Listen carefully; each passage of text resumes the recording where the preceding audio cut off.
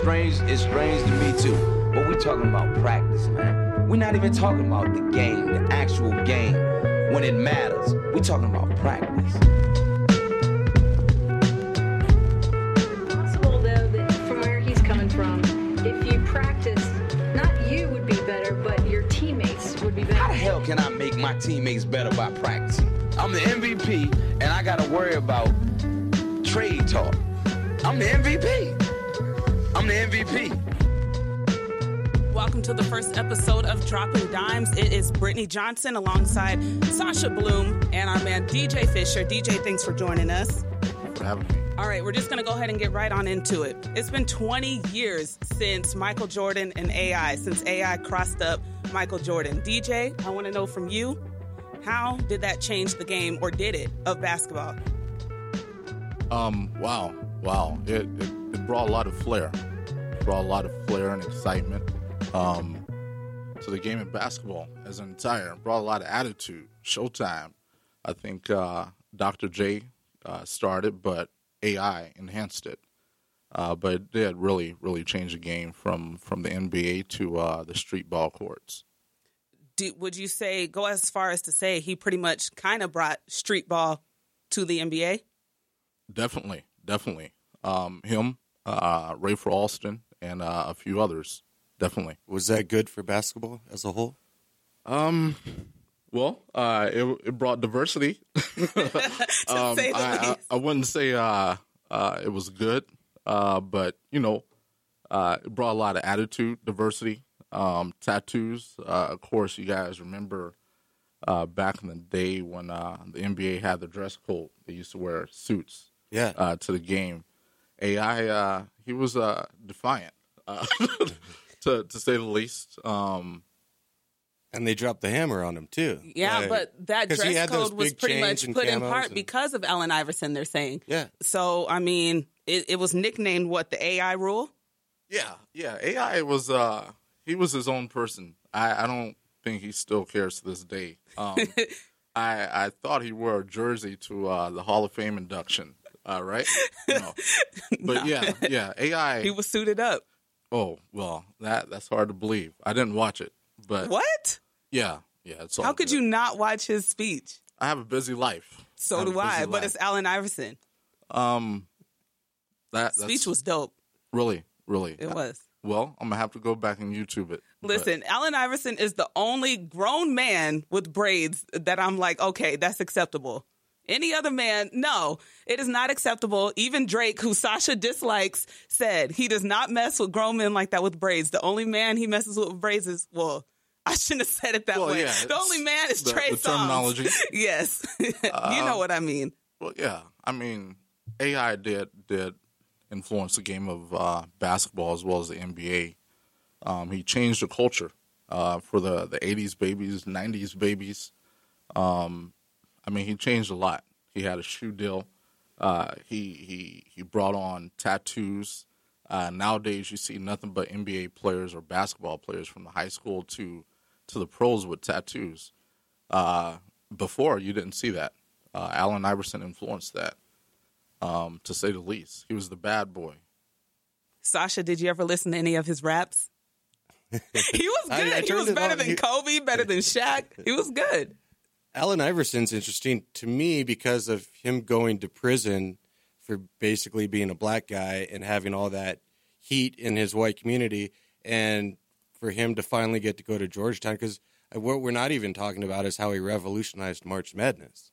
Really? He did. I think so. I mean, because he brought that same Allen Iverson swag to the tournament when the tournament was just starting to go off, especially with Vegas and gambling, and because the tournament hasn't been what it is in 2017 forever. It's kind of like the NBA. It's kind of rised with the NBA and Allen Iverson's and, the Nick Van Exels of that era, too. I would say that. I would say that he brought more attention to March Madness because he was flashy the way he was.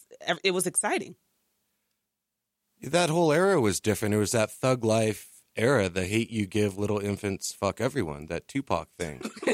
That's what it is. That's what it was. Hey, that's Sasha's era right there. That's what it was. And there's a lot of hate in this society towards the establishment from our generation, that Allen Iverson generation, and he played the villain perfectly, and he made a tremendous amount of money off of it. Yeah. And he could back it up on the court. I mean, he could check Michael Jordan. He could. There's no one in the league that could stop him. The only reason why he's still not playing is because he destroyed his body with his choices. You know. Definitely. But, okay, so we all know which one Allen Iverson thinks is better. Which one do you guys think is better? His crossover over MJ or his crossover on Tyronn Lue, and then when he walked over him on the baseline? One as a champion, though. Yeah. Yeah, I would definitely say Tyronn Lue. One. Are you serious? Definitely. This is what I dislike about the AI era and one and all the crossovers. People put too much time and energy into the dribbling, but people forgot that AI and the 76ers lost that game, and Jordan and the Bulls went on to win a championship. You can have one moment in a game. That's just like having, the crowd go wild, but who's holding up the W when it's all said and done? True, but he changed the game. You can still argue that he changed that one play changed the entire game, and you're still talking about it 20 years later. How did it change it? It changed it because it's like passing the torch. It's like you crossed over MJ. That MJ was is Allen Iverson's idol. He looks up to him. He still does. And for him in that moment, he even said it. That's why it's better than Tyronn Lue. For him in that moment to cross up somebody that he absolutely worshipped. He said when he was out there on that court and he first saw Michael Jordan, it was like he was a god. Like he was like, oh my God, where am I? This is who I've looked up to my entire life. And when you get that opportunity to do something like that, to cross over somebody like that and change the game, you're passing the torch, to me, from old to new. But that wasn't 26-year-old Michael Jordan. That was old man Jordan with bad knees and bad hips and shoulders that were probably blown out, and him having to control Dennis Rodman. Because you can't just watch Allen Iverson if you're Michael Jordan. You got to make sure that Dennis Rodman's not murdering someone. No, but I'd still take that Michael Jordan over half the players today. Because Michael Jordan is just that magnificent. He's just that good. I think he's overhyped. I don't. Why do you think he's overhyped? Michael? Yeah. I agree. Why? He's a Nike machine. He's a Nike factory. He wouldn't be. I mean, they changed the whole game just so he could dunk. The Jordan rules. I'll tell you why I'm not a Michael Jordan fan. He came out when television and magazines were popping. Cable. He came out during the beginning of this, what I call marketing holocaust. Because there were people way better than Jordan. They just didn't get that publicity. They didn't get the television ratings. Or they had felonies and couldn't get repped. And that's the thing. Michael Jordan was very marketable, though. Well, let's not say that. Michael Jordan, I take no credit from him, but he just came out during the era that was, the guy wore a herringbone necklace. Yeah. Well, and it was sexy, too. Well, that's cool. Exactly. Marketing holocaust. Since Britney thinks it's sexy, then every other guy is going to get a herringbone necklace and stick their tongue out and hope they can get a Brittany Johnson. That's very hard to do. I'm kidding. It is. But what I'm saying is marketing. And look at the shoe deals. But there's players like Isaiah Thomas that come off better to me than Michael Jordan. You got to back that up. I still think Eddie Jones was one of the best players in the world, and he got no love by marketing because he couldn't talk. Yeah. But that's the thing. Michael Jordan had it all. He didn't talk much. But he had it all. And they spent millions and millions of dollars of covering up his gambling addictions, his drug addictions, his alcohol addictions, his womanizing. So he wasn't a good guy from a moral point of view. People have allegedly have died because of his behaviorisms. Allegedly, Sasha. That's what I said. I covered my ass. Michael Jordan is just a whole book series in himself. And he's beat up his own teammates. Like, you can't go Tough around love. Oh, come on, Brittany. Tough love. You can't. You can't it's be the soft. Do you remember when Darren Williams threw the ball at Haircut Hayward? What was his name? What was his name? What are you talking about? What Gordon team? Hayward. Oh, Gordon Hayward. No, wait. Was that this season? No, that was like 6 or 7 years when they played together. Said Darren No, I Williams. thought you were talking about That was something like 7 years ago. Yeah, and it ruined the team, and it ruined Williams being able to be the face of a franchise. It ruined his relationship with Slow. There was some other stuff. Was behind the that issues. here? Yeah, That was here in Utah. yeah. right? It was at a timeout, Okay. and he just chucked it at his head, and And because his he made a brand mistake. died. Yeah, His brand totally died. yeah, and Michael Jordan's brand would have died too if he didn't make Nike. He single-handedly made the sneaker world, and he owns a lot of control over that sneaker. And so, but he never hung out with anyone. Like DJ Armstrong and BJ Armstrong, like they did not get along at all. And you can't have a good, healthy team when your lead player is a megalomaniac. But on the court, would you say that? So would you not say that Michael Jordan didn't make his team better? He made himself better. And he had great Hall of Famers with him, Scottie Pippen, Dennis Rodman's a top 15 player in the world ever. Of course. Dennis Rodman's a beast. I Yeah. would have him on any team. Okay, but if they didn't have Michael Jordan, do you think they'd still have all those championships? Stop. Well, they didn't. Let's stop right there. But what? Scottie Pippen is the best player on that team. Yeah. Scottie Pippen is the best all-around player in NBA history. Scottie Pippen had one call against him from taking the Chicago Bulls to the NBA Finals. You're saying a lot of stuff, but you're not backing anything up, DJ. You have Google, right? Like, Okay, go ahead. Why do you need to Google it? Tell me. why do we need to Google this? When Jordan retired, Scottie Pippen took the Chicago Bulls with a horrible team, a very horrible team, like horrible, to the Eastern Conference Finals against the New York Knicks. There was one call that stopped Chicago Bulls, led by Scottie Pippen, going to the NBA Finals. One call. This is Scottie Pippen, Okay. the best player. Well, I won't say in the world, but he's a great Why player. won't you say in the world? Because If you think he's the greatest. basketball is evolving. He's the best all-around player ever.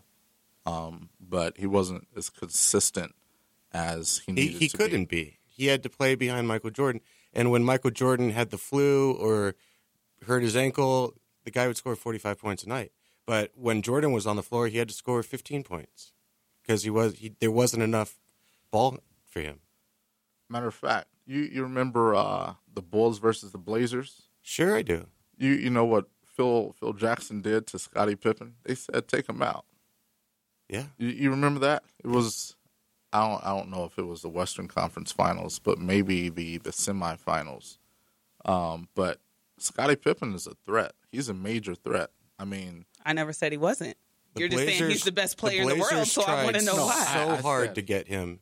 Could you imagine Clyde Drexler, Sabonis, and Pippen together? That's a championship team. yeah, Damon Stoudemire, Yeah. Steve Smith, Rasheed Wallace. Oh, They had he a was squad. on that team, yeah. Yeah, they had a squad. Where is Rasheed Wallace? He's Area 21. Wealthy. Yeah. Area 21. I miss Rasheed Wallace. He's catch him on TNT with Kevin Garnett. Is he? Yeah, he's in Area 21. Huh. They're hanging out like us. Mm. Definitely. So, go ahead. So, do you think basketball was better when Charles Oakley and Dennis Rodman played, and you could actually use your elbows, and you could use your hips, and you could hand check? Yes. Today's NBA is soft. Trim. Today, Yeah. extremely soft. I would elaborate in my own words, but we're on radio, and I can't really elaborate how I want to. But Feel free. you had fouls. We always talk, me and my guys, how nobody would ever score 30 points on you. One, because 15 was disrespectful. Yeah. 20 meant that you were great, but you were going to get the hell fouled out Yeah. of you. You're We were gonna going to get a black clobber eye. you Yeah. to let you know that it wasn't going to happen. But these guys at 6'8", 270 what odd pounds are crying because someone, gave them an elbow or pushed them in the lane or boxed them out aggressively. they're going to the refs crying like. Who you talking about? Westbrook the other night? No, the Clippers. Just include all of the Clippers. No, Lebanon James. Yeah, he's pretty soft in my eyes. I think if he grew up in the McHale Rodman era, he would have been broken down to a 10-point an average guy. See, here's my I don't question. think he could have handled it emotionally. Physically, of course he could, but he couldn't have given it back. No, and the question, I'm always on record with saying the NBA is soft now. I don't like it because you touch somebody, it's a foul. You touch somebody again, it's a technical. Get thrown off the game. It's just too soft. But why do you think that is, and where did that change? Ron Artest in the fans, right? I would say AAU basketball. Yeah, you're absolutely right. AAU basketball has changed the game and babysitted these players. Neighborhood coaches have babysitted these players, and I think it's just the culture of basketball nowadays is just everything from everybody gets a trophy to just soft, man. I mean, like if you're reffing my game, let's say I'm the number one player in the world, you will look after me so you can brag about reffing my game. Do you agree with that? Oh, yeah, I see it all the time in the Pac-12. Yeah. Oh, well, I wouldn't say the Pac-12, maybe the Big 12. Well, I work in the Pac-12, so I work 30 games on the floor. Pac-12, the Ball kid. Yeah, Alonzo Ball. Yeah, that's a whole different. Yeah, that's, But no. But we can get into that now. If you want but to here's a great conversation before we go right there. Mm-hmm. The starting point guard for the Washington Huskies. He's got 3 games left at the end of the season. The first of those 3 being at the University of Utah. He sits out because his knee's a little sore. They're not going to make it to the tournament. They're not going to go anywhere in the Pac-12 championship, and he's a number 1 draft pick. But you know what? 20,000 people showed up not to watch the Utes play, but to watch him play because this is a basketball town, and to be able to watch a number 1 draft pick or a number 2 draft pick, and the kid sits out because he knows he's going to have a $2 million a year sneaker contract, and he's going to get paid $20 million out the gate for the NBA, and he's never done anything. Or maybe he'll get paid billions for that Pac deal. Well, but let's go ahead and get into it right now. NBA players or just players in general sitting out. Your take on that? I think it's ridiculous. If you can play up to 100 games in AAU and do so much off the court, I feel like you should be able to give the fans what they pay for. Fans, number one, run the sports industry. If you don't make the fans happy, then you have no sports team. You have no jersey sales. You have no concession sales, ticket sales. And if you make ESPN angry, who pays $1.2 billion a year, for instance, for a Jazz game on April 4th, there's an ESPN national game against the Jazz and somebody. For that game, ESPN's paying $2 million just to broadcast 2 hours. $2 million. And so for anyone to be sitting out on that as financially, ESPN has given up everything to have the NBA, and they might become a bankrupt company because of this contract. And then you sit there as an executive and you see the 3 of the 10 best players in the world sitting out of your national game when you're trying to compete against the NCAA tournament. That are still getting paid over $800,000 a game to sit out. Yeah. While these people are scraping up nickels and dimes just to attend the game. And the guy that has a family of 4 who's sitting there not being able to watch his game and is getting charged $140, $160 a month just to watch that game, and he says, screw this, I'm calling Comcast. I think the fans got to step in, like you said, and it's not just writing, oh, this sucks on Twitter or social media like that. You got to stop watching. You got to call and complain. You got to stop going to games. Because that's going to take money away. That's going to take money away from the NBA. No, it's not. Yeah, it is. It's a virtual protest in a sense, but it would have to be for a long period of time for it to actually have an impact. And for the person that watches Game 47, they're not going to turn off. Like, the people that are watching basketball now are not casual basketball fans. They're very serious basketball fans because they're watching this epic drama of a 82-game series. Okay, but then here's the question. A lot of players say it doesn't matter. These single games, these season games, they don't matter. What matters is the championship. What matters is the ring. At the end of the day, the fan is not going to remember, oh, LeBron James, Steph Curry, they set out of this game. What they are going to remember are the rings, how many rings they have. Do you agree with that or no? I disagree. One thing that I teach and preach to my clients is you're an entertainer above all things. Do not let your ego get above your point of being there. Your point of being there is because the fans put you in that position, not just your talent. Because there's a lot of talented guys that would die to be in your position. So don't put yourself above the fans, number one, and entertain above all means, because that's your job. And three, just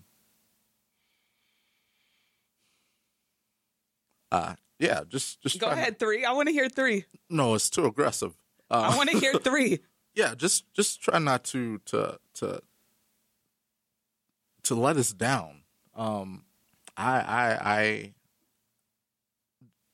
just don't want to be let down.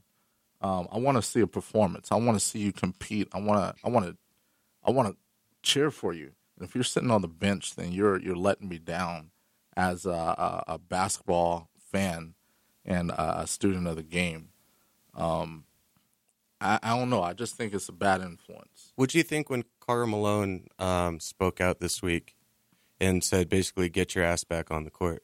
That's what you're supposed to do. I don't remember any of those old school players just sitting down, eating chips and crap and laughing like LeBron James, just laughing with his freaking teammates on the side of the court, having a good old time. I don't care if you're watching all games all year, you're a diehard fan, you still do not want to see your favorite player sitting on the sideline cracking jokes and crap. You want to see them on the court. Does it come down to the NBA having too much money?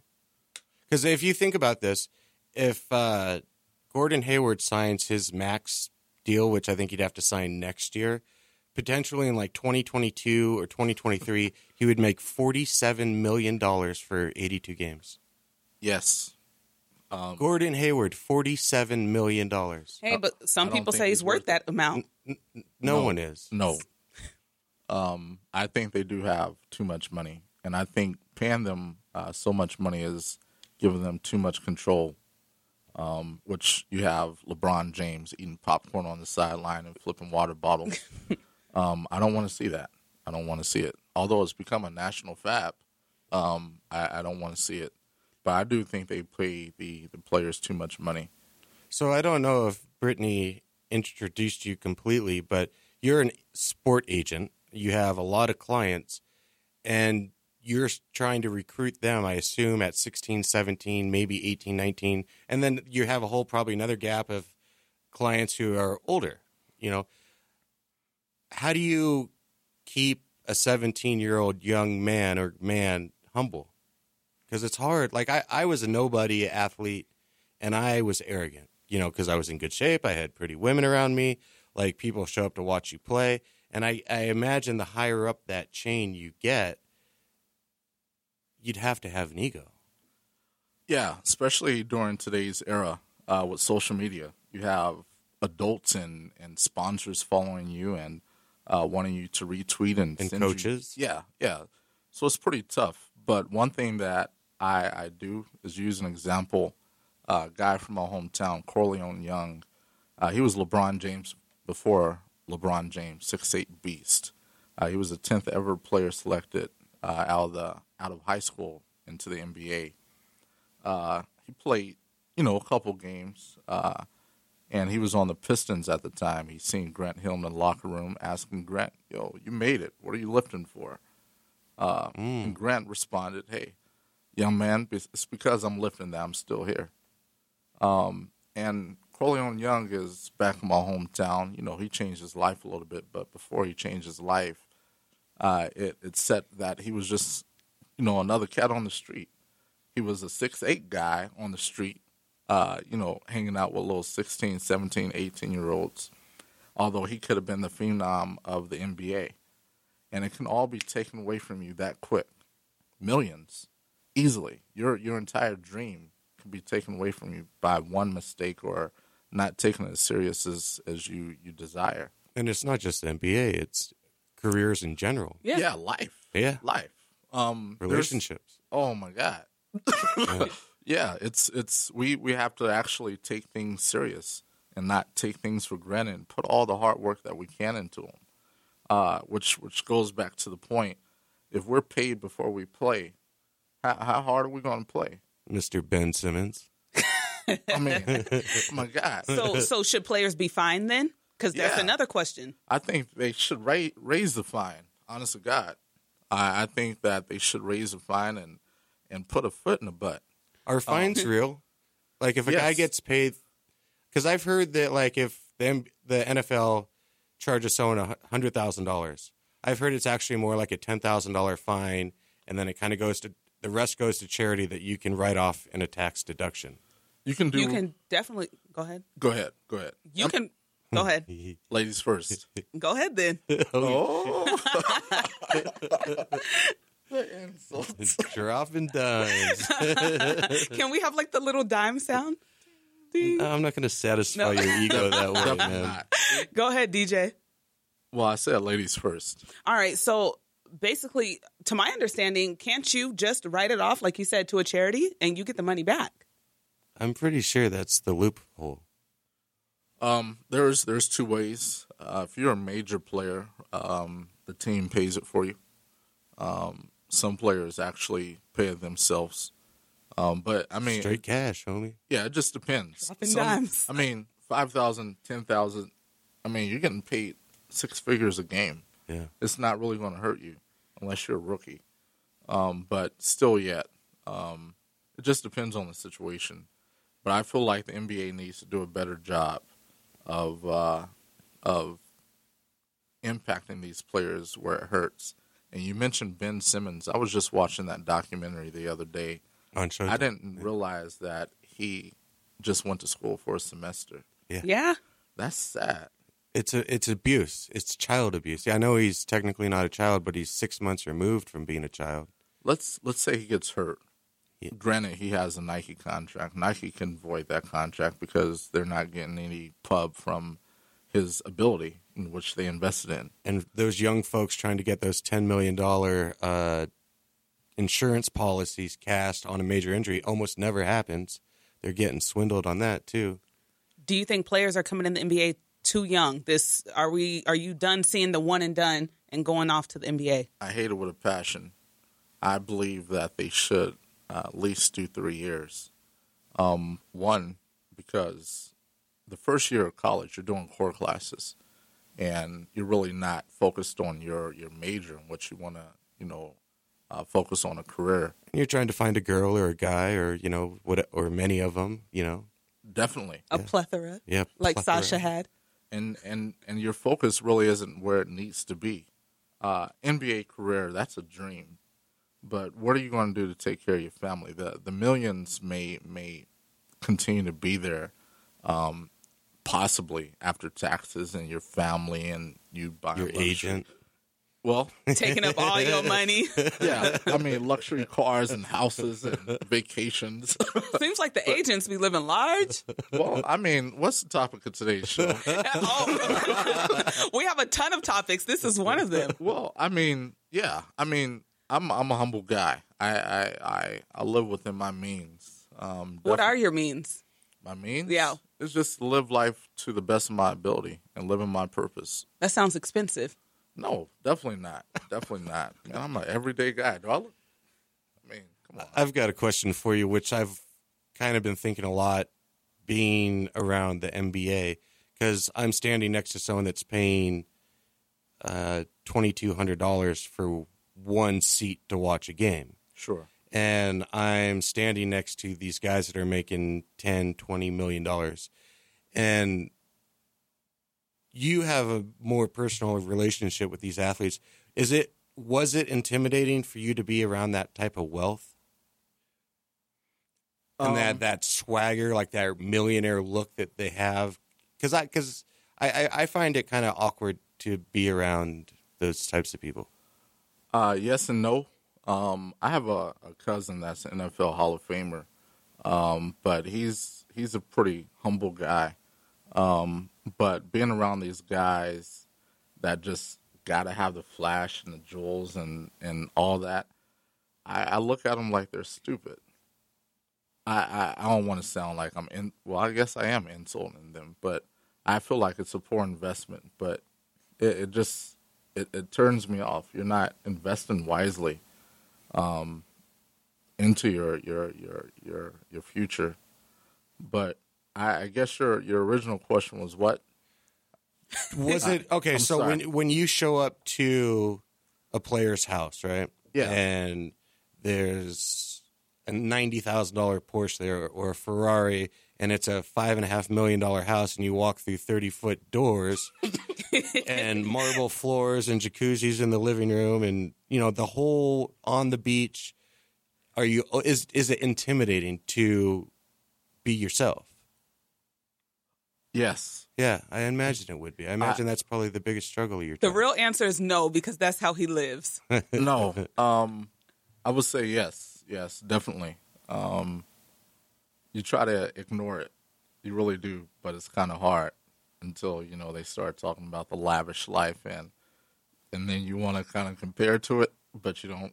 But you can, yeah. Have you ever felt like you need to be a part of the team or, the clients that you're representing, like, okay, they're going to pull up in this kind of car. I need to make sure I'm in this car so I can match their fly pretty much. Yeah, I got me a Volvo S60. And I thought I was doing big. But, I love my Volvo. But, yeah, definitely. And that happens in the league as well, especially amongst rookies. I always hear the story about, they go on trips and you have a rookie carrying a Janssen book bag. And they're like, rookie. And they're pink. Yeah. The Jazz have to do pink. Yeah, they're like, rookie, step your game up. And they've got ferries and stuff. Like, it's embarrassing. Who had that backpack? Crap, I was looking at pictures last season. I can't remember. Well, they're like rookies. Step your game up. Come get this Louis Vuitton. Spend $5,000-$10,000 on a bag. Yeah. And then this rookie has a mindset that I have to keep up with these vets who make 30 times more than me. And they make them pay for those $30,000 team dinners too. Oh my God! But the thing is, you don't need all that. Hat roulette. Hat roulette. Everybody puts their credit cards into a hat. Yep. And they draw them. No, wow, that's such gambling. Could you imagine that? Yeah, I'd be like, y'all drinking water tonight. Water is across the table. Salads. Dom Perignon. Nope. Steaks that they don't even finish. Like, yeah, it's ridiculous. Because they can't. They got their, at the end of the day, they're athletes. You can't have a pound of meat in your stomach. So you as a sports agent, do you rep a lot of younger people right now? Do you have a lot of younger clients? No. No? I prefer season now, unless they have the mindset that they want to use their platform to impact and inspire others. As we stated earlier about the fans and the athlete relationship, I want to make sure that my player is taking the time out to inspire a fan, to take a picture or autograph or tweet them back or say hello, go to a children's hospital. And a lot of younger players nowadays, they don't have that mentality, which goes back to the segment earlier that we spoke on. So, yeah, the older guys, they're all about that. Antoine Carr, for example, he tells me stories of how he stopped all the players that were parked behind him coming out of the tunnel just to get out of their car and sign autographs for the fans that were watching. And if you go around Salt Lake City today, they just tell you crazy stories about how Antoine Carr took his time out to, inspire them or give them an encouraging word. I'm all about that. And go ahead. Go ahead. Well, you can't I really. thought you were done. Sorry. Yeah, I'm never done. Oh, But yeah, you can't really inspire or influence kids nowadays unless they came from a tough situation to really understand that. Before we get to Antoine Carr, I do want to ask you this. When you are out, because I imagine that you do scout and everything, maybe, do you? Not really. Not I really? mean, I try a little bit. Okay, so how can you tell if a younger player has that mentality? Well, back to social media. I follow them. Watch how they post. DeAndre Ayton. There's a couple kids that just signed with Duke that I have on my Facebook, and I watch how they act and interact with others, and that really shows me their character, and how they will be when they actually get this money. Money doesn't change everybody. It doesn't. So yeah, I just watch how they interact with others, and their ego most of all. And these kids are 6'10", 6'15", making the McDonald's All-America team, and they're shocked. You feel me? Shocked to make it, and they, in my mind, I knew that they were going to make it. I've got a good story for you. So the backup guard at Duke for the 2017 team, Frank Jackson? I'm not sure. Sure. He's a Utah kid from Lone Peak. And ESPN came, and it was the first time they ever broadcasted a high school basketball game. Utah? Yeah, ever. Wow. Just for him. And so I'm talking to the director, and I go, "Why are you here?" And he goes, "Oh, so we have footage for the NBA draft." Yep. Wow. Yep. Yeah. That's the only reason why they came in. And they were happening to be playing a team from Chicago who also was a 5-star blue chip. Sure. He didn't go to Duke. I don't remember where he went, but they were there together. So ESPN's like, all right, let's spend $25,000, drive on out there and film them for 2 hours. And that kid who he signed at Duke. So he was one of the 5 best players in the country. But didn't he verbally commit to someone before and then he switched to Duke? Well, he'd been going, they all do, but you can't take that seriously. No. No, he was kind of going back and forth with Utah and I think Oregon, and there were a couple others. But when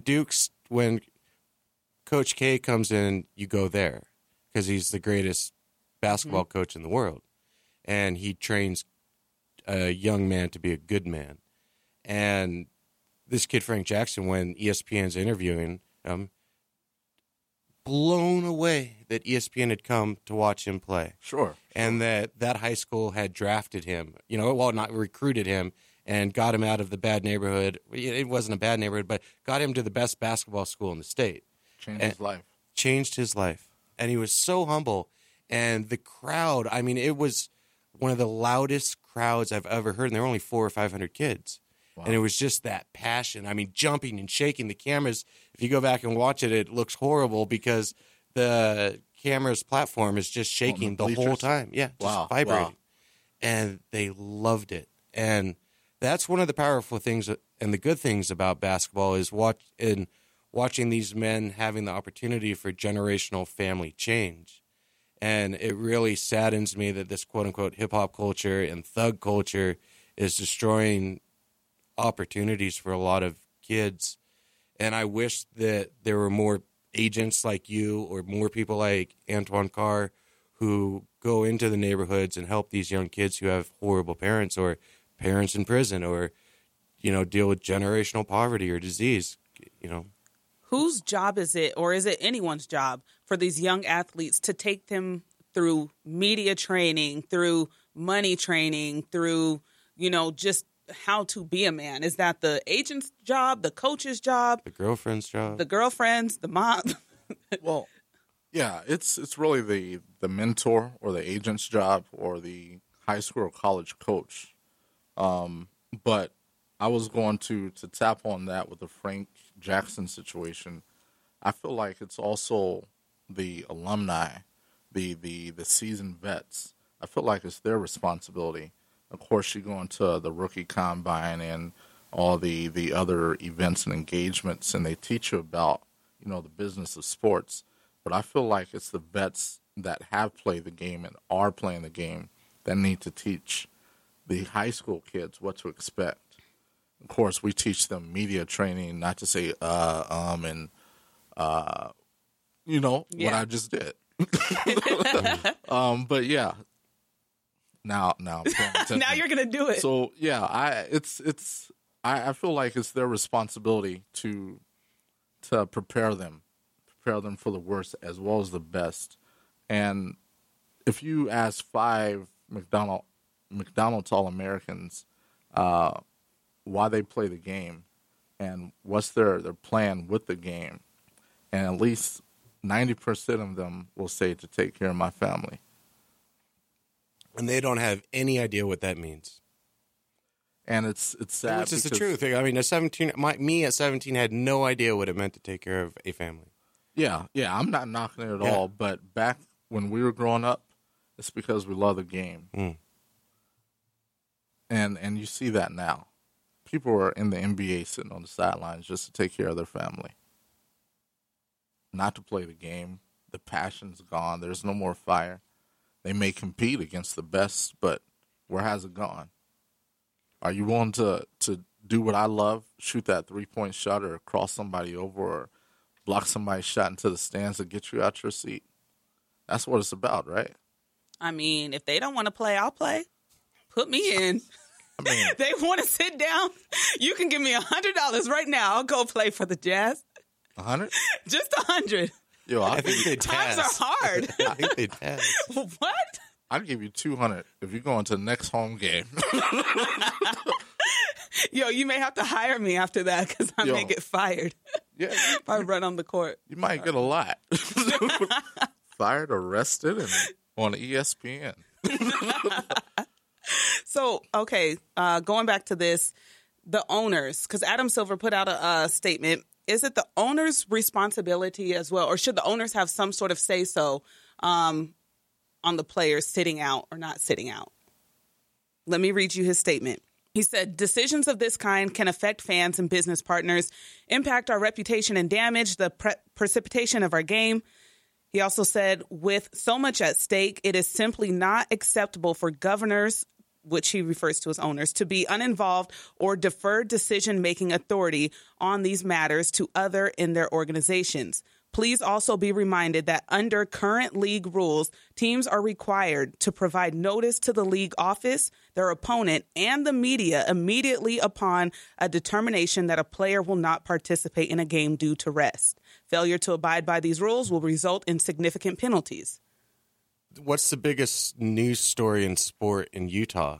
It's the Major League Soccer coach being fired because the owner is all up in someone's business and has ruined a franchise that was one of the most prestigious soccer organizations in the country, and now it can't win a game because you got an owner who doesn't know anything about that sport, doesn't know anything about an athlete or a head coach making decisions. And that's the thing. And, I mean, you don't want a Donald Sterling all up in someone's business. I just don't like Donald Sterling, so I don't want any Donald Sterling up in But there's a lot more of that type of guy running organizations than one would believe. Oh, I know. There is. That's, whatever. But I mean, I don't think owners should have that much of a say-so in that. I mean, yeah, it's your money. You own the team. But at the end of the day, some of these guys don't even know anything about sports. You just have enough money to put in to own the team. What do you think, sir?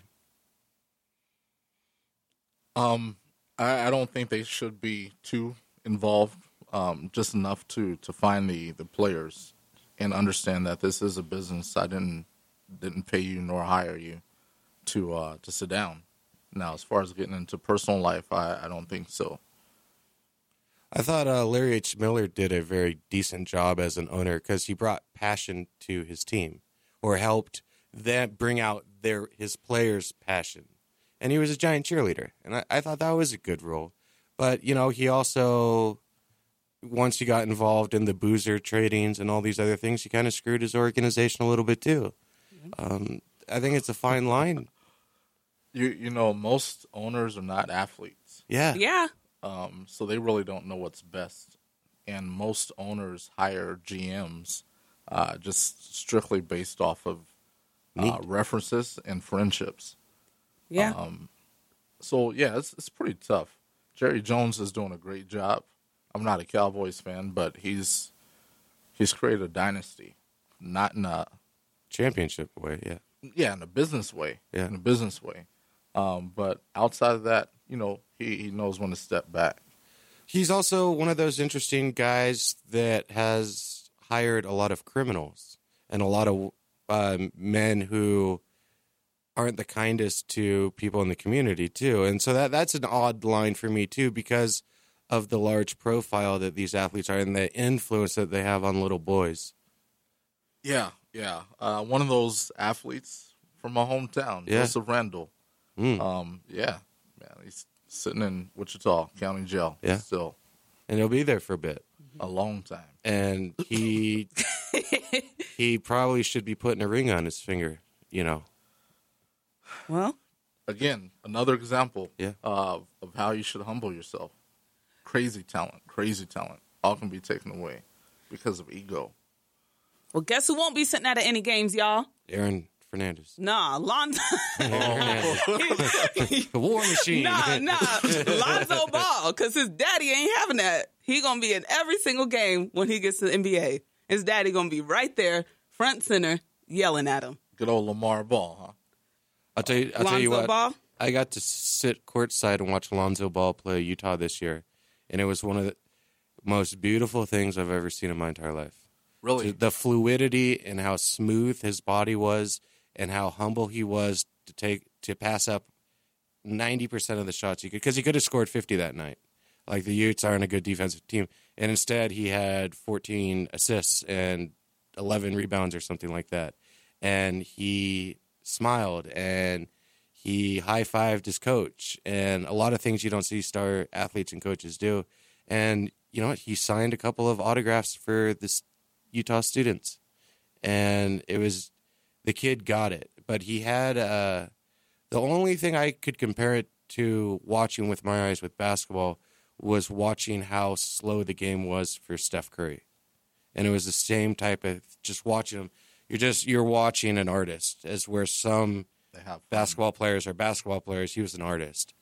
And, you know, it's the first thing I thought was like, there's never been a player this lean and this long with his athleticism. I don't know if he'll be able to hold up from a strength point of view. That's what I was going to say. How is he going to do in the NBA? His body stature and everything. How do you think he'll hold up? George Hill is going to knock him on his ass, you know? Yeah. I mean, he's a good player. Yeah. I'm not really caught up into the hype, but as far as an NBA player, I think he'll be a nice sixth man. What do you think about his shot? He shoots so low. He has a horrible, very ugly delivery, just horrendous jumper. Yeah, but it goes in. It works now, but will that work in the NBA? Definitely not. You have guys holding their hand out in front of your chest who are 4 inches taller than him. Definitely. So do you think that's going to be a rough transition? Because what they're going to do is work on his shot, and they're going to change his shot when he gets to the NBA. So do you think how long do you think it's going to take for him to fully If he goes to the Lakers, they will not change his shot. They will let him do whatever he wants. Because you have a 36-year-old coach. You got a coach that doesn't have wisdom. What do you guys mean change your shot? It's impossible to change an adult No, it's shot. not, because a lot of people do try to work on, okay, your shooting habit. You're not, like you said, you're shooting too low. You need to bring your shot up. You need to adjust it this way. You need to do X, Y, and Z. That's why they have shooting coaches. So a lot of times it doesn't really work for that person when they try to change their shot. They end up, their shot just never goes in anymore. So they end up going back to their old way. I have a question. What happened with Sean Marion? Okay, that's an exception, but I mean, there are. He didn't have a shooting coach, or what? But I mean, listen, he could rebound and he ran every play. Well, he shot the ball. But I mean, that's what you have shooting coaches for. You have shooting coaches to sit there. I'm saying not to readjust your shot, but to help you out. And shooting coaches, yes, they do. So Sean Marion just got past him. He said, "I'm not going to work with you today." You got to work with Nash.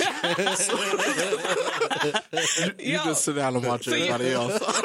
So you're going to tell me there's no one there that's going to try to redo his shot?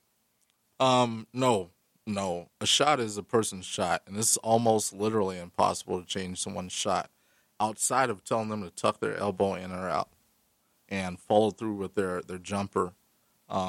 and that's just from my experience. Well, they have all that muscle memory for doing it for so long. Yeah. I mean, there's so many people with horrible shots. You remember Bill Cartwright, how he brought the ball around his head. I mean, how is that? Why would you do that? Like, why wouldn't you? That's the question. You're 7'19", first of all, and you're bringing the ball from your left to your right. Why? Like, I have so many questions. But yeah, I mean, I think he'll be fine. He just won't be shooting the ball a lot unless he's open. No, I mean just seriously. Like, what do you think Michael Jordan used to say to him? Man, I think Michael would laugh. Do you think he even talked to him? Do I think he would talk to him? Yeah. No. Yeah. No. To who, LeVar? I don't think he would talk to him strictly because of his father. Yeah. Yeah. I mean, his father would just try to, intervene somehow. His father's a piece of work, man. You think it's good for those young boys? No. What would you say to him if you landed, a player like Lonzo Ball, and they had a father or a mother that was just a cartoon character? Your family can make or break you. Yeah. If I had a player and I was scouting a player and a player was strongly interested in me, I would inform them that you have to be your own person. You can't let your family live your life through you. And I believe that's what his father is doing. And I think he's a cancer. I think strongly that he's a cancer to his son's career. That's sad to hear. I mean, that's just sad, like, from a human story.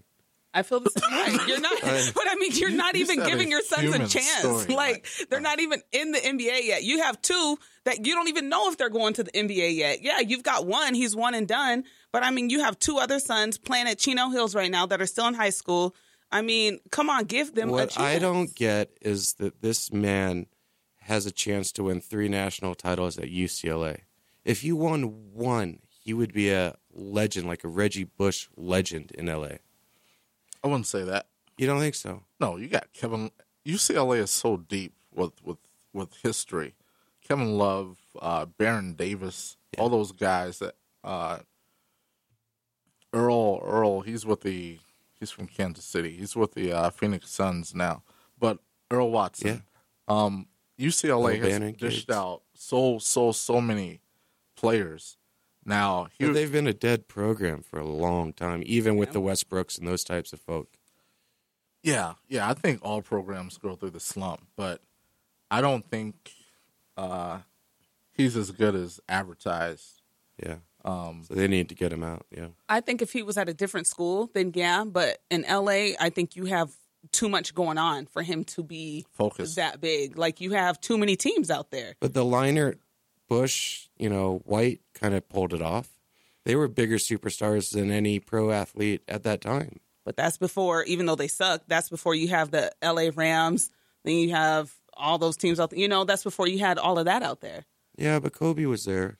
I mean, I don't understand. Kobe?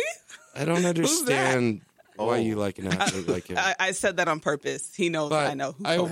want to ask you a couple more questions before we get out of here. But if you've got a young player, or you said you also played Division I sport, if you got a teammate even who sprains their elbow or dislocates a shoulder, they start taking hydrocodone and pain pills, what do you talk to your teammate or young clients about the dangers of pain pills and masking their pain? I mean, all I can do is tell them. Yeah. Unfortunately, it's a reality. Do you ever see anyone growing up that kind of lost it because of pain pills? Pain pills, or everything. Creatine, blowing out pectoral muscles with creatine, or steroids, or there's a gamut there. Yes. Yeah, it's sad, man. One of the best players ever, Ricky Ross, he killed Michael Jordan. I mean, killed him, especially in the McDonald's All-America game. Today, he's fighting a drug battle, walking the streets of Wichita, Kansas. Excuse me for all the Wichita shout-outs. I was just about to say, yo, we sure are talking about Wichita a lot. We're in Utah. Yeah, definitely. Well, he definitely. played there. And they have Well, a better but- basketball program. Yeah, I mean, drugs, and just everything. Substance abuse is very strong, even in the NBA. People really don't understand how a player can wake up and do back-to-backs and go to sleep and still have energy. Those players take pills. Those players are doing alcohol and drug abuse to go to sleep on time or sleep on the plane or sleep in the hotel. I mean, there's so much going on, and people question themselves, how could a person with so much money have so many issues? It's because they fought and tried to maintain a level of energy just to perform and entertain. But growing up, yeah, I've seen it all the time, especially in high school, college. There's players who smoke weed on a daily basis just to sign autographs and hold up a smile to the fans. It's sad, but it's a reality. What do I say to kids? Don't. What about the football player that wants to get on HGH or steroids, or because you're talking about life-changing money? You're probably going to lose 30 years on your life. I mean, it's a big gamble there. You know, be a rock star for 20 years. It's not worth it. Yeah, it's not. It's not. It's not. It's what can you say? What I mean, I turned down steroids a couple of times, and I really wonder if my serve would have gone from 106 miles an hour to 115 miles an hour. Had it gone to 115, I would have played on the circuit. sure. But I didn't have the height to get that extra 10 miles an hour.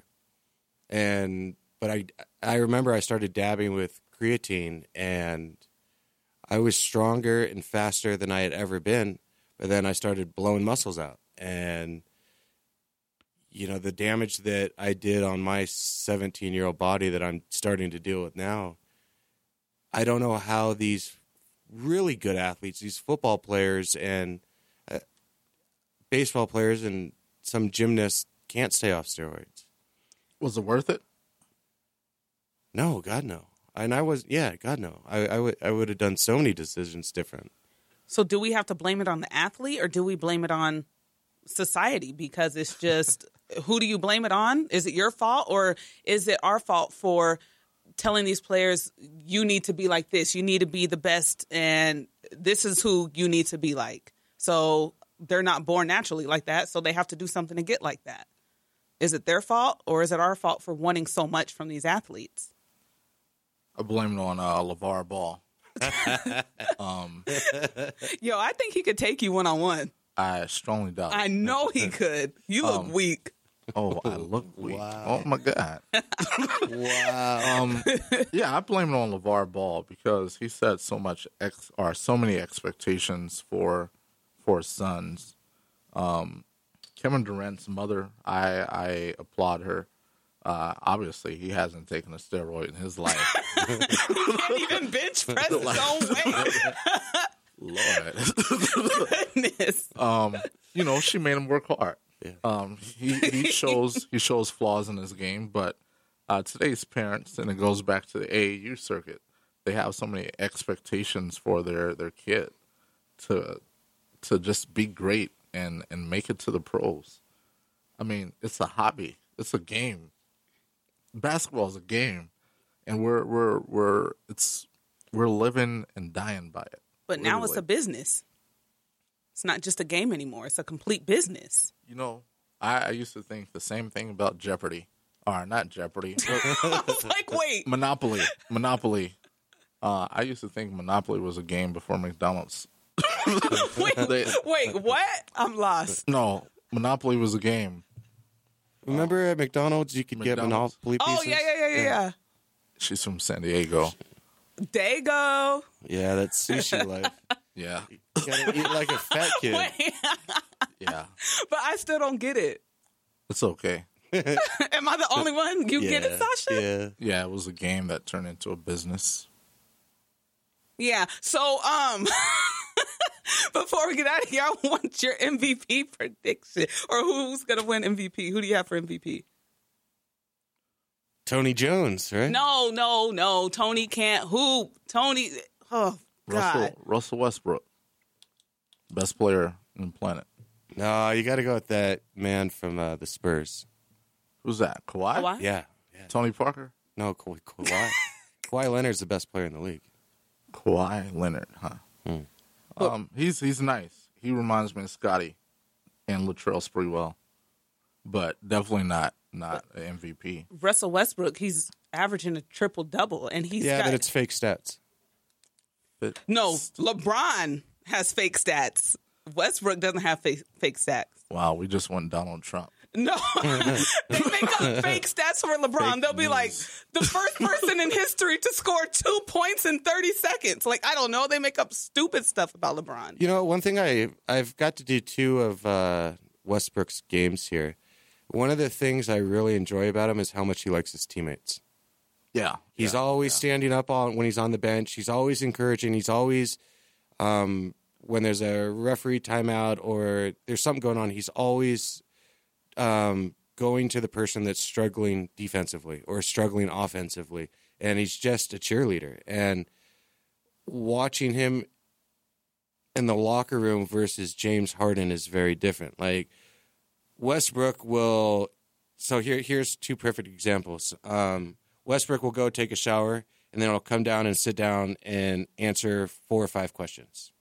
James Harden goes in the locker room, ices his ankles for a half hour, plays online poker, and there's 20 media members in there. Then he'll go take a shower. Then he'll come back and lotion up in front of a bunch of old white men. And then he'll get dressed. So we're 45 minutes into it. And then he'll answer 3 questions with 1 word and walk out. Total disrespect of everything that brought him there. Well, back to Russell. I say Russell Westbrook because I think he can compete in the 90s era. Oh, for sure. Yeah, Imagine he's with him tough. with 20 more pounds of muscle. Oh, my God. He'd be a killer. Yeah. James Harden, not so much. No, he would. I don't think he'd make it 4 years into the league. Yeah. Kawhi Leonard, I think he would hold his own, but I think he needs to be more aggressive and faster. See, that he's not an alpha male. That's his problem. Would you say he's a finesse player? He's a San Diego State player. Well, yeah. No, he's well, oh, my God. Yeah. San Diego Yeah. State, huh? Yeah. Mr. Fisher. But yeah, definitely. I think he needs to be stronger. But he's a great role player. Yeah. But I think that's what Pop has turned him into. Pop has a system of everybody has a role, and there's no superstars. Tim Duncan wasn't a superstar. He was a great role player. He was a media star. Yeah. But talk Yeah, about a man yeah, that knows yeah. how to save money. Tim Duncan will come out in some baggy jeans, an old T-shirt, Oh, you guys seen that picture of him and like and like Yeah. a little purse satchel thing. Doesn't he have a Tupac tattoo on his back too? Thug Life? No. Yeah. He does? Yeah. No, he doesn't. Yeah. That's not real. Yeah. It's not real. I mean, like, you guys are lying right now. He was. Yeah. No. He's. Come on, man. He's a swimmer. Google You want a image Thug him. Life on Yeah. his back. I've never seen I'm sure there's photos of his tattoo on Google. You should. That's crazy. Because I got Thug Life tatted. Shh. You come on. No, I really do. Where? I can't show you guys. Yeah, you can. No, I can't do it. Please. Tell Ain't us. gonna be able to do it. This is PG, or keeping it G, actually, because I'm a gangster. Anyway, San Diego TJ. residents. So before we go to, what are you in town for? I'm in town for the 20th reunion of the 1997 Western Conference I'll be there tomorrow. champions. You will. Yeah, You on the will. floor. Definitely. You got to get me like an all-access pass because, Sasha's the man. yeah, the Jazz, they really don't like give out passes like that. Yeah, I know. I had to talk to basketball operations personnel and everything. I'm like, hey, give me an all-access pass. Did you get one? No. That's what I'm Guess you ain't the telling you. man. Sasha is. Well, I try to respect, these teams. You never know who you'll work for. Yeah. Yeah.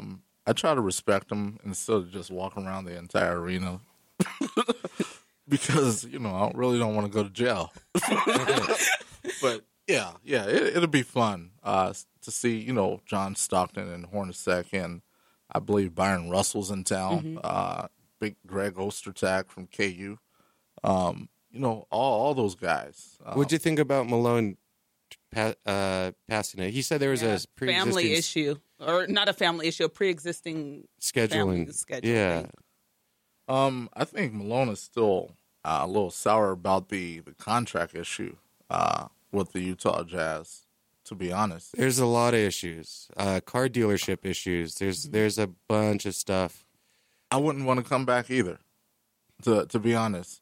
Now, But what about doing it for the fans? He was coaching with them a couple years ago when Sloan. He wanted to become a head coach, and one of the many bizarre things of Karl Malone, he was going to become an assistant coach with Sloan? now the guy that took over for Sloan. The tall he guy. got fired? Yeah. And it didn't work out financially, but he's been around for the Utes. They don't, or at least publicly, he goes to games, and when he's in Utah, like he'll do meet and greets at Boys and Girls Clubs. But there is something going on weird there. Well, remember, they didn't want to renew his contract or give him the money that he desired. When he went to the Lakers. Yeah. And as a franchise player, no matter what, especially in his later years, I think you gotta, bite the bullet as an organization and do that. What'd you think of him as a wrestler when he joined with Dennis Rodman? He's 6'9" in country. Yeah, I believe That country strong. Yeah, I put him up against a black bear and a polar bear. Did you think it was disrespectful to the game? No, I think it's all entertainment. Yeah. It's all entertainment. It's all about the fans. Yeah. Another Wichita shout out. The Big Show played at Wichita State. For a minute, yeah, he did, didn't he? Yeah.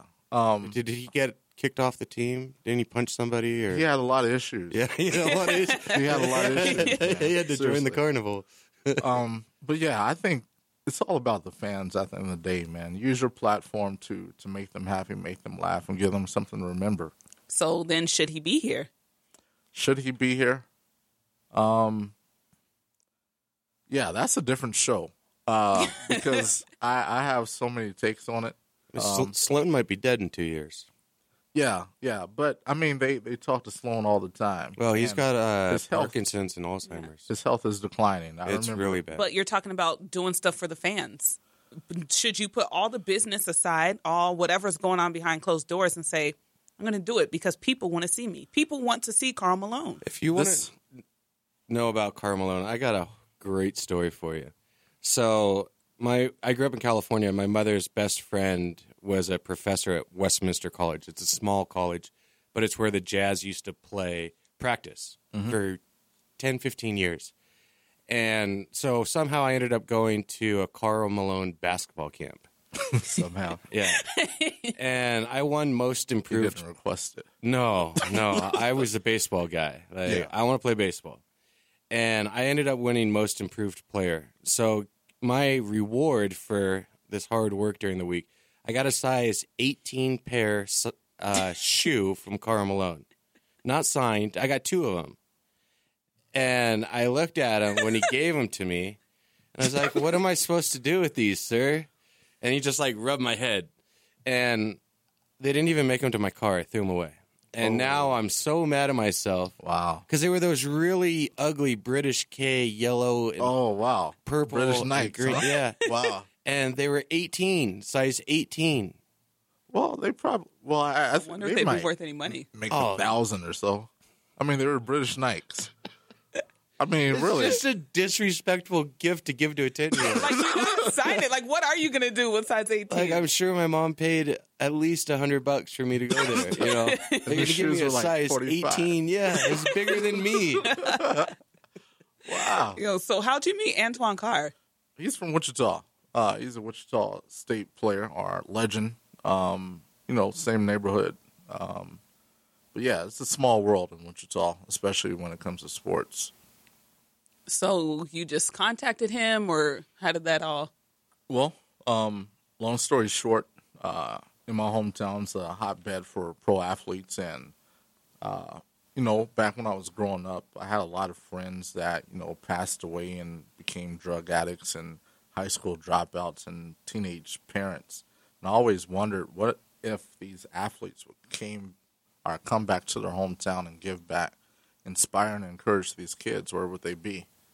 And, I got in contact with all the hometown heroes and encouraged them to come back to their hometowns.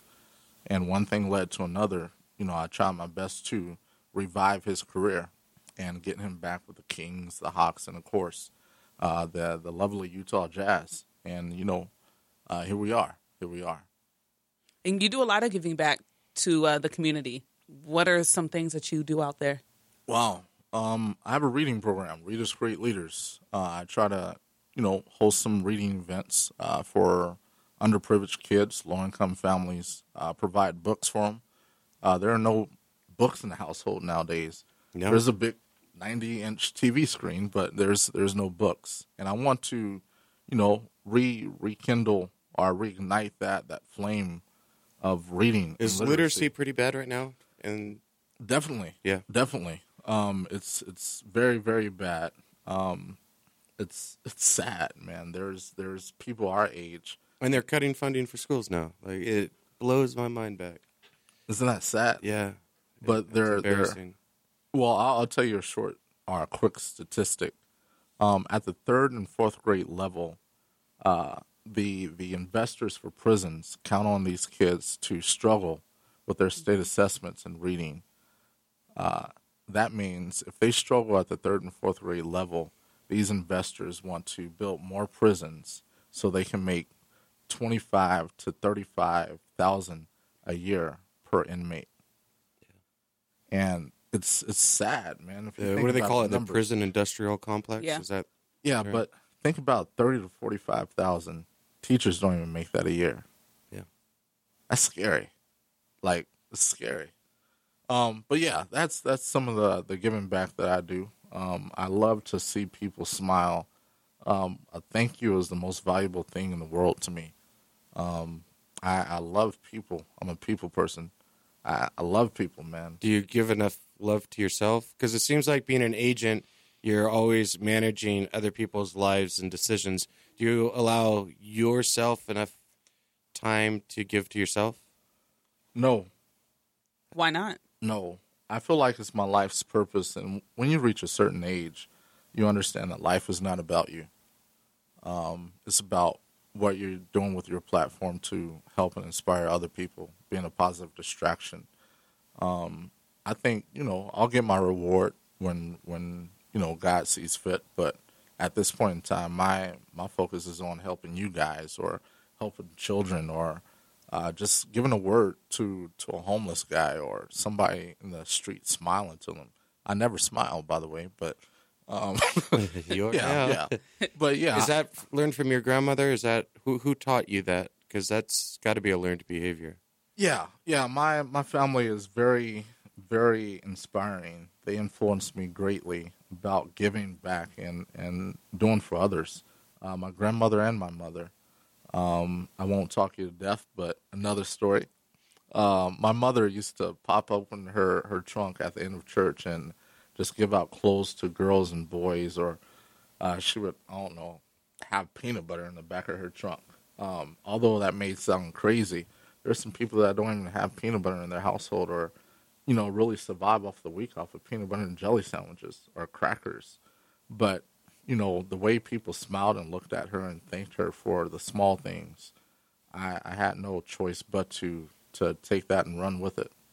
I know a couple people who would love to be a sports agent and are actually going to school, and they really don't know what kind of path they're supposed to take in this. How did you get to where you are now and owning your own business? Well, that cousin that I mentioned earlier, I seen his agent just lollygag and represent him, but not the football player. Right? Yeah.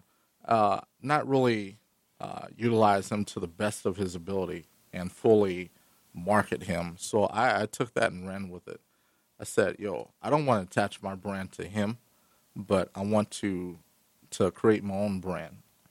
And from my giving back and my personality, I created Defining Sports. That means I define sports. Sports does not define me. If you look at sports and the typical athlete, you have an image in your mind. You have O.J. Simpson and the Bronco. Yeah, and negative images. So I want to define sports. And our slogan is Heroes in Sports, Legends in Life. And when you have a brand like that, I want to be a hero in sport, but I want people to understand that I'm a legend with my jersey off. I want to inspire you and change your life. Now, as far as being a sports agent, I'll tell them no. No. Yeah, go for it. Go for it. Just make sure you have a brand and a brand that's worth someone connecting their life to it, their investment to it, something that people can trust and believe in. Do you have female clients? Yeah, majority of my clients are females. Mm-hmm. Can you believe that? WNBA players? You know what? My favorite 3 sports to watch in no great order: gymnastics, softball, and volleyball. I heard that. And volleyball. Oh my God. Yeah. Yeah. I mean, wonderful. visually, it's awesome, but Track you know, and the field. one thing you see in women's sport that you don't see in men's sport is genuine happiness. And they take it The with smiles and the cheers, and yeah, they can't move laterally the same way, and they don't have the same strength, but they have fun. they're passionate. Yeah, and they're friendly. And they're aggressive. They're aggressive. They'll cut your throat. Yeah. I will say that my WNBA clients are passionate and aggressive. Candace Parker is not my client, but Glory Johnson is. They both went to University of Tennessee. Pat Summitt died last year. And the day that Pat Summitt died, they played the Dallas Wings versus the LA Sparks. And Glory and Candace got into it. And I thought that was about to be the worst storyline ever. But they're just aggressive and passionate about, the game. What do you think about Kelsey Plum? She's shooting guard for the Washington Huskies women's team. Just became the #1 scoring player ever in history. I'm gonna correct you because I'm a Is critic. she 3? She's not another Wichita person. Lynette Woodard is the all-time leading scorer. Okay, so she's #3. She moved into #3 then. She moved into number 2. 2? Another Kansas product, Jackie Stiles, was #1 in NCAA history. Nice. But she beat Jackie Stiles' record. But Lynette Woodard is still #1 overall. Will she break it in the tournament if they go to the finals? No, definitely not. Okay. No, I'm a critic. Yeah, I'm a critic. I appreciate it. I'm wrong most of in my daily, so it doesn't. But do you think she's a good player? Yes. I think Is she she's an great. elite women prospect for WNBA? Yeah, she'll be a #1 overall pick if she keeps it up. Easily. I think she has unbelievable talent. For her to put up those numbers that she did just to break the record, Yeah. and for the girls on the other team to allow her to do that, that's I don't think they had a choice. The Huskies, and I forget how to pronounce her name, but their center is 6'4". Oh, my God. And She close to 260 pounds, and she'll kill you. And she enjoys it. But flat-footed. she doesn't jump. She doesn't need to jump, but she will elbow you on the way up to getting that rebound. Mm-hmm. And you know what? She is so charismatic on a mic, because she does a lot of the press because Kelsey doesn't like to do it a lot. Sure. And so on her stand-up, just smiles and beamed and beat. You just watch this woman that basically just eviscerated all the hope that the other team had. And, she does a lot of moving screens, which, I don't know, they kind of let that go in the Pac-12 a bit. Yeah. But it's a beautiful thing they got up there. And I'd love to watch them knock out Connecticut. It won't happen, but I think it will. Connecticut's got to do something in that sport because you can't win 107 straight games. You can't do that and call it a healthy sport. Well, what needs to change? Maybe for the sake of the health of the sport, they need to reduce scholarships or McDonald All-Americans per university. Yes. Seriously. No, seriously. With Yeah. Kentucky, too. I think that's ridiculous. Yeah, I mean, I don't know how it is, because, in dumb guy talk, they're like, well, the Oklahoma Sooners team of 1972 could have beat any team in the NFL. And those comparisons are kind of real with the UConn. And maybe not this year's team, but 2 years ago. I just think it's really unhealthy that no one can compete against the Huskies. But I mean, is that their fault? No, absolutely not. And it's not their coach's fault. I wouldn't think it would be fun. Seriously. What, winning all the time? Yeah. What's the point? Oh, I'd be cool with it. Me too. I'm chilling. Yeah. You're just going out there to You still to win? compete. but you got to practice all week long. Practice? Yeah. Practice? Oh. We talking about practice. Yeah. Shout out to AI. Yeah, I think that's, a little bit overboard. Just to practice all week long and just blow a team out by 20 and 30. That's like, dang. But they're still playing these But games then you gotta from go start back to finish. They're practice not again. they're not letting off. I mean, they're not being lazy or study hall. anything. Goodness, y'all just don't understand. Practice. And then after the game, you got to run like you lost. Like, goodness. So you're just lazy and you think because you win all these games you don't need to do all that.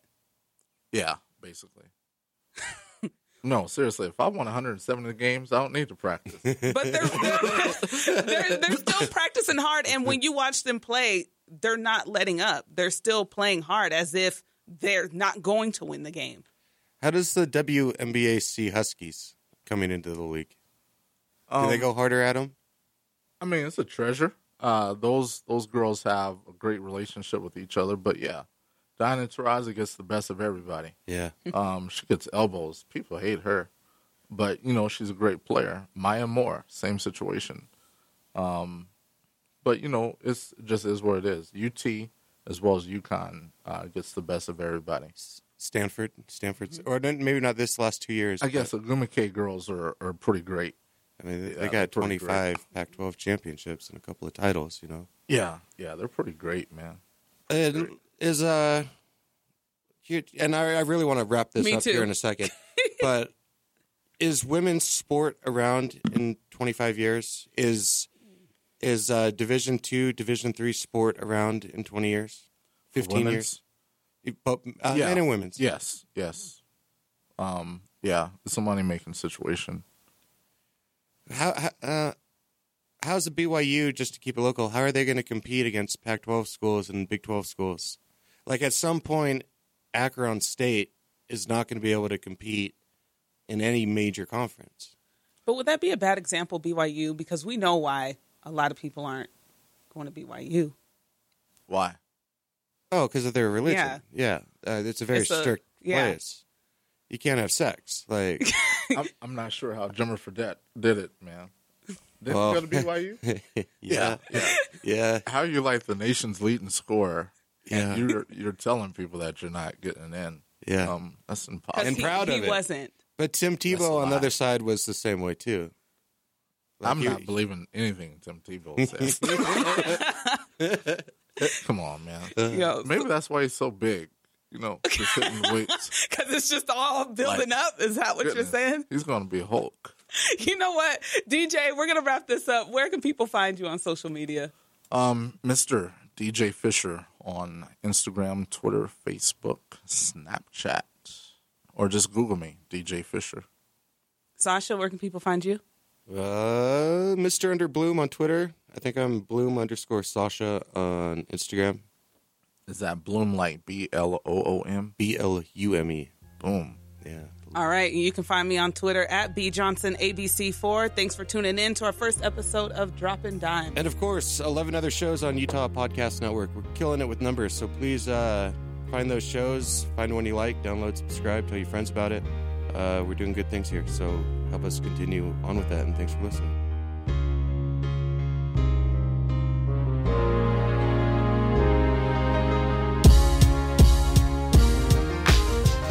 I want to thank Coach Thompson.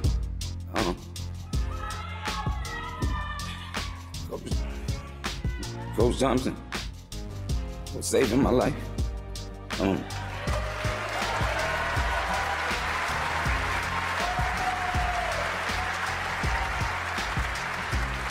For giving me the opportunity. I was recruited by every school in the country for football and basketball. And an incident happened in high school, and all that was taken away. No other teams, no other schools were recruiting me anymore. My mom went to Georgetown and begged him to give me a chance. And he did.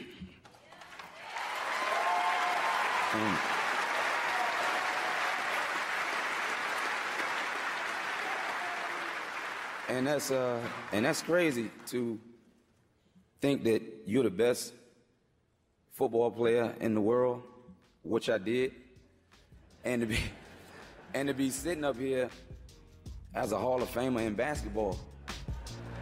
You tell me God ain't good.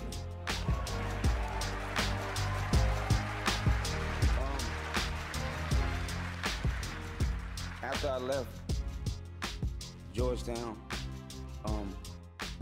I was an all right basketball player. I had talent,